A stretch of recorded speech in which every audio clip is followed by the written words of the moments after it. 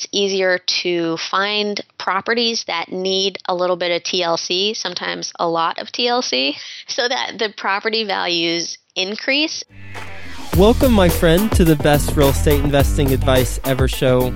I'm Joe Fairless, and before we get into the show in today's episode, which I know you'll get a lot of value from because we stay out of all the fluffy stuff and we get straight into the good stuff of real estate investing advice, I want to give a quick shout out to today's sponsor, and that's Patch of Land. They are making this show possible, and they're making tons of flipping projects possible all across the country. If you don't know about Patch of Land, then they are the number one company to go to for projects that you're flipping because they have all the money available right now. Once you get approved for your deal and yourself as a sponsor or a borrower, you're going to be funded by them, and then they go raise the money through their crowdfunding platform. So you don't have to worry about all that. They'll take care of the money and the funding for you. You just have to worry about making sure your project's a success. They've got something really cool for you. So if you are just learning about crowdfunding, they've come up with a guide. It's called the Top 10 Crowdfunding Questions Guide. And they're all the questions that you might be asking yourself. And they're all the answers. They don't leave you hanging. They got answers too. All the answers to those 10 crowdfunding questions. So you can go to patchofland.com/best ever and get that guide. And if you think you know everything about crowdfunding, I'd check this guide out just in case, because there are some interesting aspects that you'll learn. So go to patchofland.com/best ever and get that guide. Hi, Best Ever listeners. Welcome to the best real estate investing advice ever show. And this show is all about helping you move your real estate investing business forward with giving you the best advice ever from the best ever guests. We've had Robert Kiyosaki from Rich Dad Poor Dad, Barbara Corcoran. I had Robert Kiyosaki, CPA, on recently, Tom Wheelwright, and that episode is number 387. I highly recommend checking that one out if you want some good tax tips for real estate investors. And today I am so pleased we've got an all-star who started her career really early in real estate and has just been rocking and rolling since then. So with us we've got Ashley Wyszynski. How you doing, Ashley? I'm great. Thanks so much for having me. My pleasure. My pleasure. Ashley, as I alluded to, started her career early. She bought her first place when she was 21 years old and became a mortgage lender at the age of 23. Then she started her own property management company at 27 and today has a real estate portfolio at the age of 30 worth over $1.3 million, actually 1.35 to be exact. And non-real estate related, she is a mama of twins, and she's based in Essex Junction, Vermont. So welcome, Ashley. Thank you so much. You want to give the best ever listeners a little bit more about your background and what you're focused on? Sure, absolutely. So when I was 21, I really wanted to own my own place. So I bought myself a condo and planned to live there forever. But as for most people, plans change, sometimes very quickly. So that place ended up getting turned into a rental when I moved in with my boyfriend, who's now my husband. His name is Bruce. And to top it off, when I was 23, I had the opportunity to become a mortgage lender. It wasn't anything that I had planned for or dreamed of being, but it just kind of was an opportunity that fell into my lap. The place that gave me the mortgage for my first property needed a mortgage lender, and they offered me the job. And I would say getting that job was so influential in our investing career because it gave me really the inside scoop on which financing programs would help get us closer to our goals of, funding a life of freedom through rental real estate. Oh yeah, I think that's great. I have a lot of questions just off what you said. I would challenge you on the fact that it just fell into your lap, because knowing that, we've only been talking for like 5 minutes, but just knowing your background and just this so far our conversation, both while it's being aired and the couple minutes before we started airing, I suspect that it didn't just fall into your lap. You also used those skills that you have to also kind of show that you were a good candidate, and then they wanted, maybe perhaps actively recruited you to be the mortgage lender. Well, thank you. I appreciate that. Is there any truth to that? Maybe a little. Just really quickly, how did that happen? How did it come about? I mean, you got a loan from this organization, this lender, and then did they say, "Oh, by the way, we have a position open," or were you asking? I mean, how did that transpire? And did you not have a job already to get approved for a loan? Sure. Yeah. So I'll try and answer this quickly because this could go on forever. But I had lots of jobs at the time, and I was also finishing up my degree. And I had this dream. I've always had the entrepreneurial blood running through my veins, and I knew I wanted to own my own business. At that time, I thought I wanted to open a coffee shop. So one of my jobs was working at Starbucks so I could learn how to make coffee because I didn't really drink it myself. And the hours were really tough. I'm not the greatest morning person. I had to be there at like 5 a.m. So anyway, I learned what I needed to learn, and the credit union that I got the mortgage from was hiring at the time for actually a back office, paperwork kind of person. And I, went in for an interview. I got that job, worked in that job for 3 months, and then the mortgage lender position kind of opened up and moved into that. What did you learn? You mentioned that you, as a result of having that position, you got an inside scoop on financing programs that made the most sense. What did you learn specifically, and what type of programs do you use and do you recommend? Sure. Yeah. So I think that for folks who are willing to be flexible and live in the properties that they buy, even if they intend in the future for it to turn into an investment property, I think that owner-occupied financing for multifamilies, especially FHA, is a fantastic program. Typically, it's 3.5% down instead of having to put 20 to 25% down if it were a straight-up investment. So it's a great way to get started in rental real estate, kind of get your feet wet as a landlord, and not to have a huge quantity of cash to put down. Absolutely. And have you used that program for, well, first off, how many, your portfolio is worth $1.35 million, so how many units is that in total?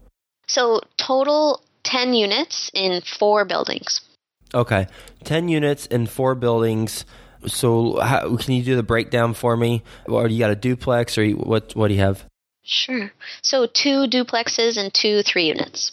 Okay, 2 duplexes and 2 3-units. Did you buy, what type of financing did you use on each of those?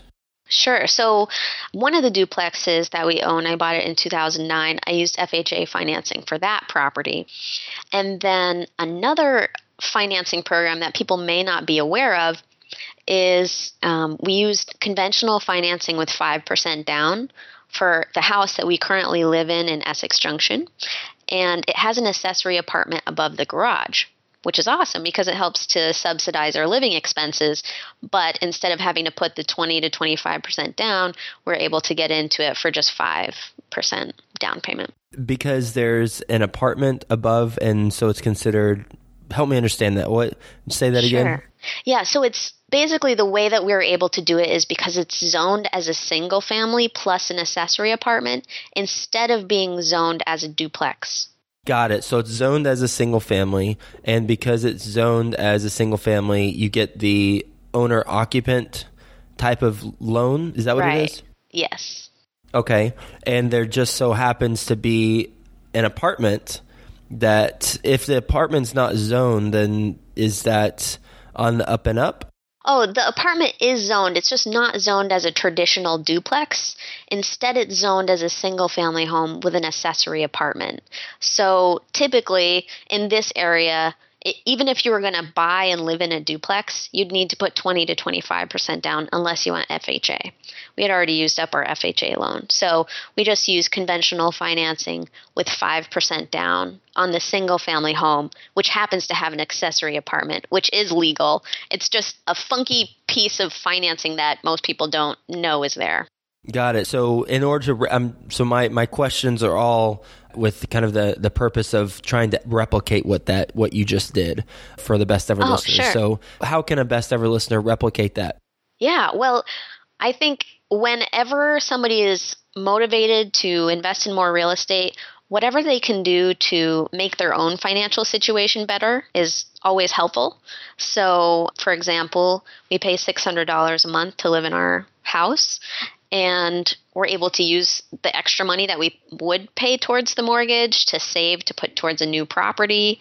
It's just a good opportunity financially. Because you put less down and you've got someone footing the mortgage bill who's living in that apartment. Totally. How does that layout work? Is it just like a shed that's not attached? I know it's an apartment, but is it just like a standalone building that's in the back? Like if someone were to drive by, it looks like a garage or something? Sort of, yeah. So it's actually all attached, but we live in, the old farmhouse part of the house. And then the last owner in 2005, they built a huge garage that has an accessory apartment up above. So we don't actually share any walls because there's a breezeway in between the two units. But it's kind of nice because it provides each of us privacy. They have their own deck on the back, and it's a nice setup. And you used FHA financing for the first one. Yeah. And I believe there's a couple exceptions from what I've been told, but I believe you can only have one FHA loan at the time. Is that correct? Correct. Okay. Outside of if you move to a place and your work forces you to move there, and I think there's another exception. I forget what it is. And you said you got conventional financing with 5% down on this one. Like, what type of lender is giving you 5% down on the property? I believe that, pretty much anybody who offers Fannie Mae loans would be able to do that. It's just 5% down owner-occupied financing on a single-family property. Okay. And then your other units, how'd you buy them? Sure. So the two other buildings we moved into commercial financing to buy. So one lender required 20% down payment, but then their product was an adjustable rate mortgage over 20 years. And more recently, we've used a local bank that requires 25% down, but they have an amazing, currently 15-year rate that is fixed. Okay. And why is that amazing? And then the first one, the adjustable, why did you point out that it's adjustable? What's the significance of that? Sure. So when an interest rate is fixed, the great thing is that as long as you have that mortgage, you know exactly how much you're going to pay for principal and interest. It's never going to change. With an adjustable rate mortgage, the interest rate is typically fixed for a certain period of time, but then it can adjust, and it adjusts based on market conditions. So your interest rate does have the ability to fluctuate with the market and potentially go up to make your return on your investment not as ideal. Okay. And you said you did get the adjustable? We did get the adjustable, but since we purchased that property, we've actually refinanced into the 15-year fixed. Got it. Okay. And what are the numbers on the last property that you got? The rate? No, how much did you buy it for? What's the rent? Sure. Did it cost anything to get it to be move-in ready? Absolutely. So we bought it for $316,000. All of the units were occupied when we purchased it. The basement apartment needed a lot of work, and it's still being renovated. Currently, we think we'll have it rented out in the next month. Yeah, so the rents are about $1,300 to $1,400 per unit in that building. And it's a 3-unit, right? Yes. Okay, and you said they're about how much per unit? 13 to 14. 14, so 14 times 3, 12, 3, was that 42? Did I do that right? Is that 4,200? That sounds about right. Yep. Okay. So it's bringing in 4,200 a month, and you purchase it for 316? Yes. Okay. And how much did it cost for that basement? I know you mentioned it's still being worked on. Is someone living in there right now while it's being worked on? Oh, no. It was a full-on project. Got it. All right. So how much would you say that's going to cost, and how long have you been working on it? So we budgeted $34,000 for it. Mm-hmm. We've been working on it for about 2 to 3 months. It can be hard to line up contractors and get them in there. And when you finish it, that's when you expect to get about $1,400 a month for it? Yes. Got it. So you said all units were occupied when you purchased it. Did you end up kicking out, or was the person on a month-to-month, or how did that work with the person living in the basement? Sure, yeah. So the previous owner, we negotiated it into the deal that they would give notice to the tenants that they needed to be out. I believe it was by June 1 of this year. Was that just for the basement or for the other 2 units as well? Just for the basement. And then with the $34,000 that you budgeted for the renovations, was that inclusive of everything on the property, or is that just the basement? Just the basement apartment. And did you have to renovate the rest of the place? We plan to do that when those units turn over. We have some really, good tenants who are living upstairs, and we don't want to move them out before they want to. And will you be able to increase rents after the renovations? Yes. What do you think you'll rent them for after the renovations? I think 15 to 16 is likely, somewhere in that range. And what'd you budget for those renovations? Those ones are going to be a lot less expensive, like taking out carpet, putting in vinyl plank flooring, and new paint. So I'd say maybe $5,000 per unit. Awesome. That's great. So spend $5,000, increase rents by $200. So $200. It's at $2,400 a year. So almost a 50% return on those renovations for those other 2 units. Yeah, it's a pretty sweet property. Great opportunity. With the $34,000 budget for the basement, how are you financing that? Was that just cash out of pocket, or did you build that into the financing? Yeah, that was built into the financing. With this whole renovation with the other properties, do you typically buy properties that you need to put money into, or are you typically buying more stabilized properties? What we've found is that we're finding that it's easier to find properties that need a little bit of TLC, sometimes a lot of TLC, so that the property values increase and we get to experience the appreciation based on the improvements, and we get to get higher quality tenants who are able to pay more in rent. Ashley, what's your best real estate investing advice ever? I would say for people who are focusing on rental real estate, it's super important to make sure that you have a solid property management plan in place before you purchase your property. Yep, completely agree, my friend. So I think everybody should intellectually agree with your statement. Now let's talk about how to put that statement into action. How do you, if you're not in the market, how do you have a solid property management company in place? Sure. First of all, I think it makes sense to interview people in your local area, figure out what their process is like in the whole, property management realm. Also find out how much they charge.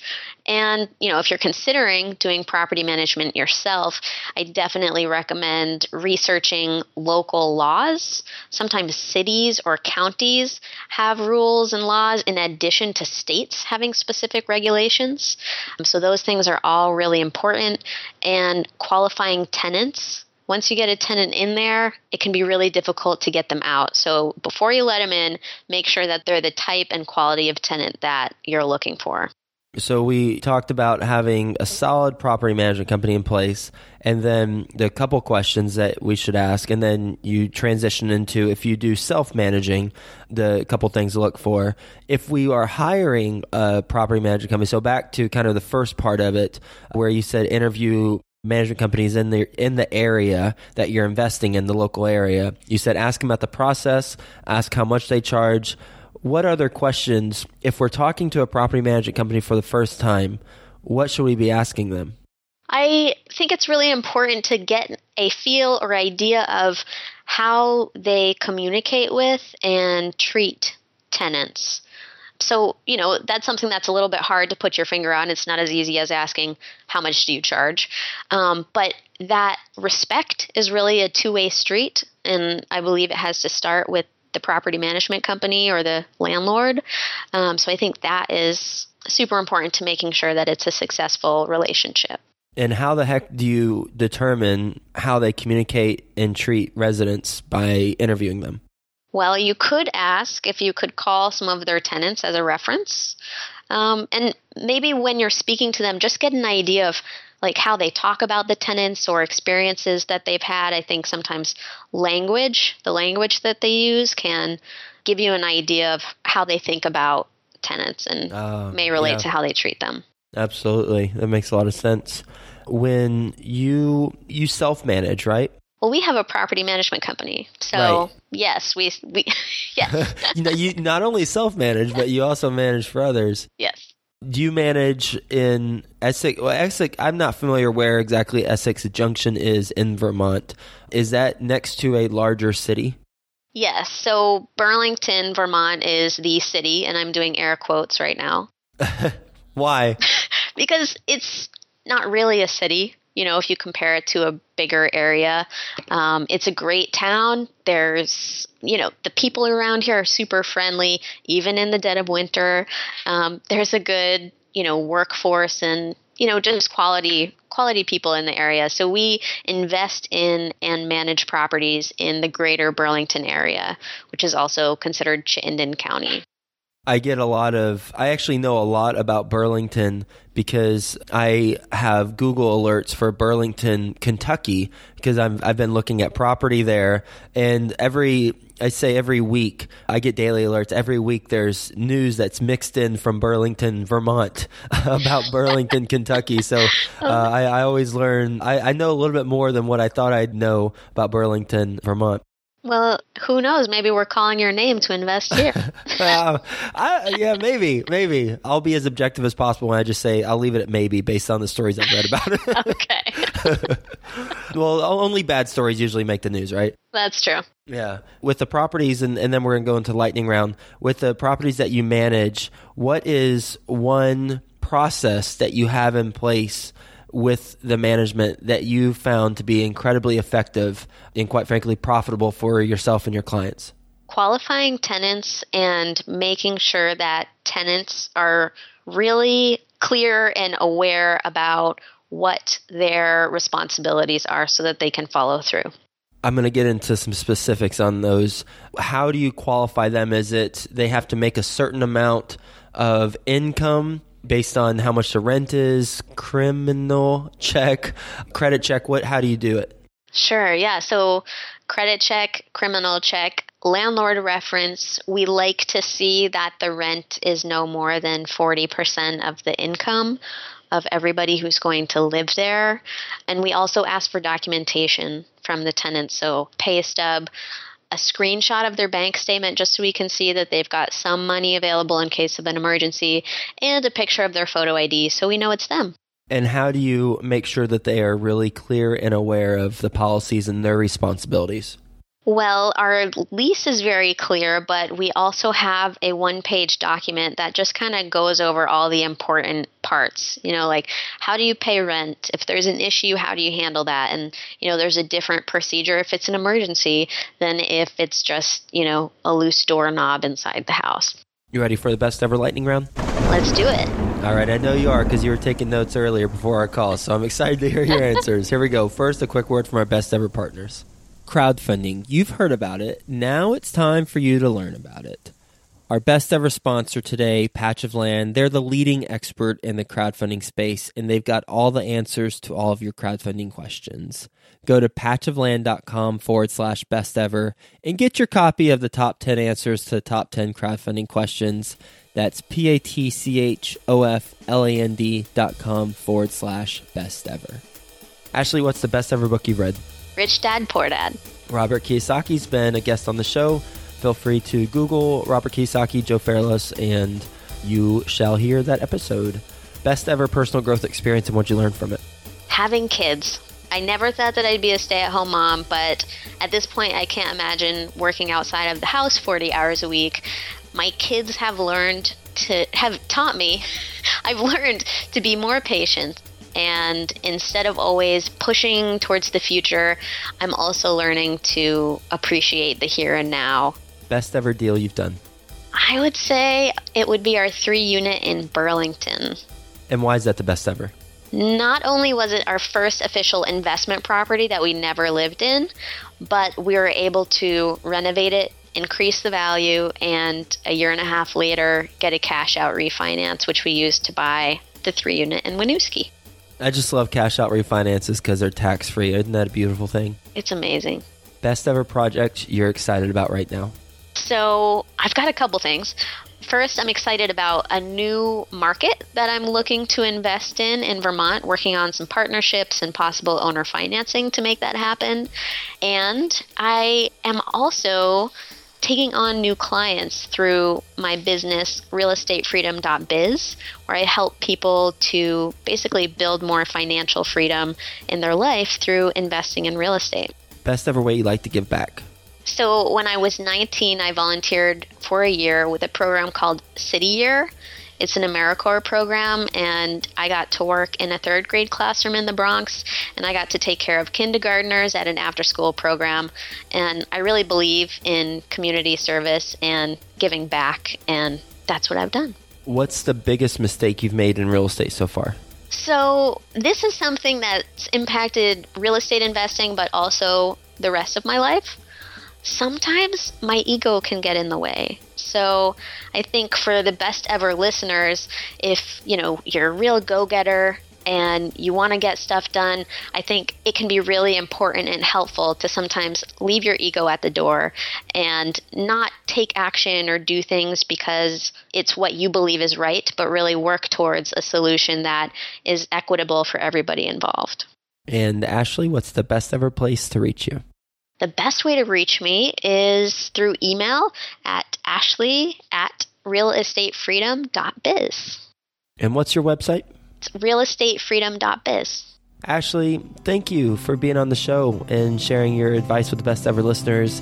It's really enjoyable to just talk to you because it's like when you talk, you're talking with a smile, and we haven't met in person, but it's just, you can just tell that you're just smiling and you're just enjoying it.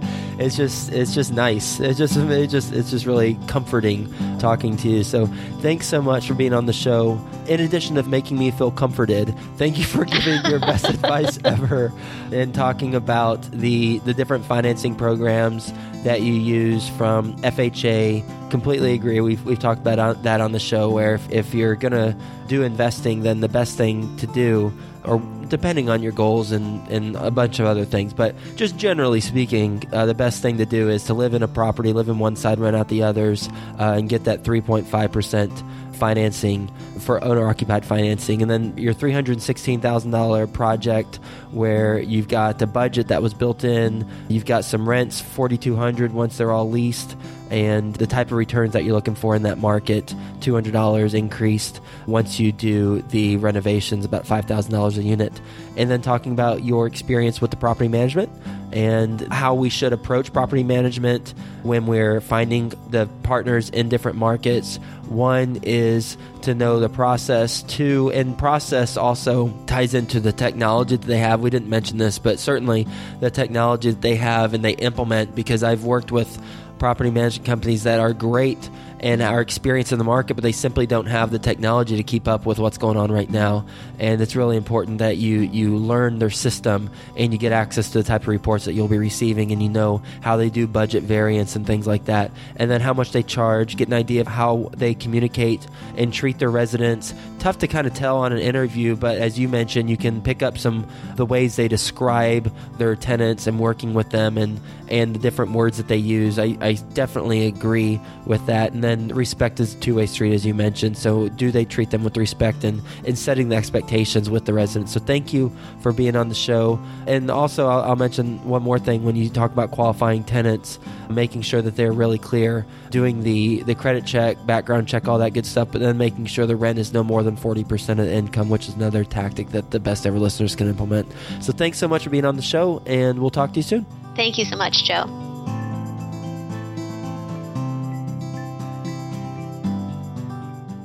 Best ever listeners, do you remember episode 195? It's titled How to Become a $1 Billion Developer. Quite an impressive title. Well, imagine the man behind that title, Mark Macia. He's a friend of mine. I met him in New York. I met him through this show, and then we just really hit it off in New York whenever I was living there. He has a company, Macia Development. You can check it out at MASCIADEV.com. And it's not for everyone, but if you're interested in investments in retail and medical office, so only retail and medical office that provide stable cash flow, then you need to talk to him. Talk to Mark. You can email him directly at invest@masciadev.com. That's invest@masciadev.com. He's a great guy, really accomplished, and if you're into investing in retail and medical office, stable cash flowing properties, then you need to talk to him. I'm not making any commissions off of this. I believe in what he does, and I believe in him, and highly recommend you talk to him if that's what you're looking for.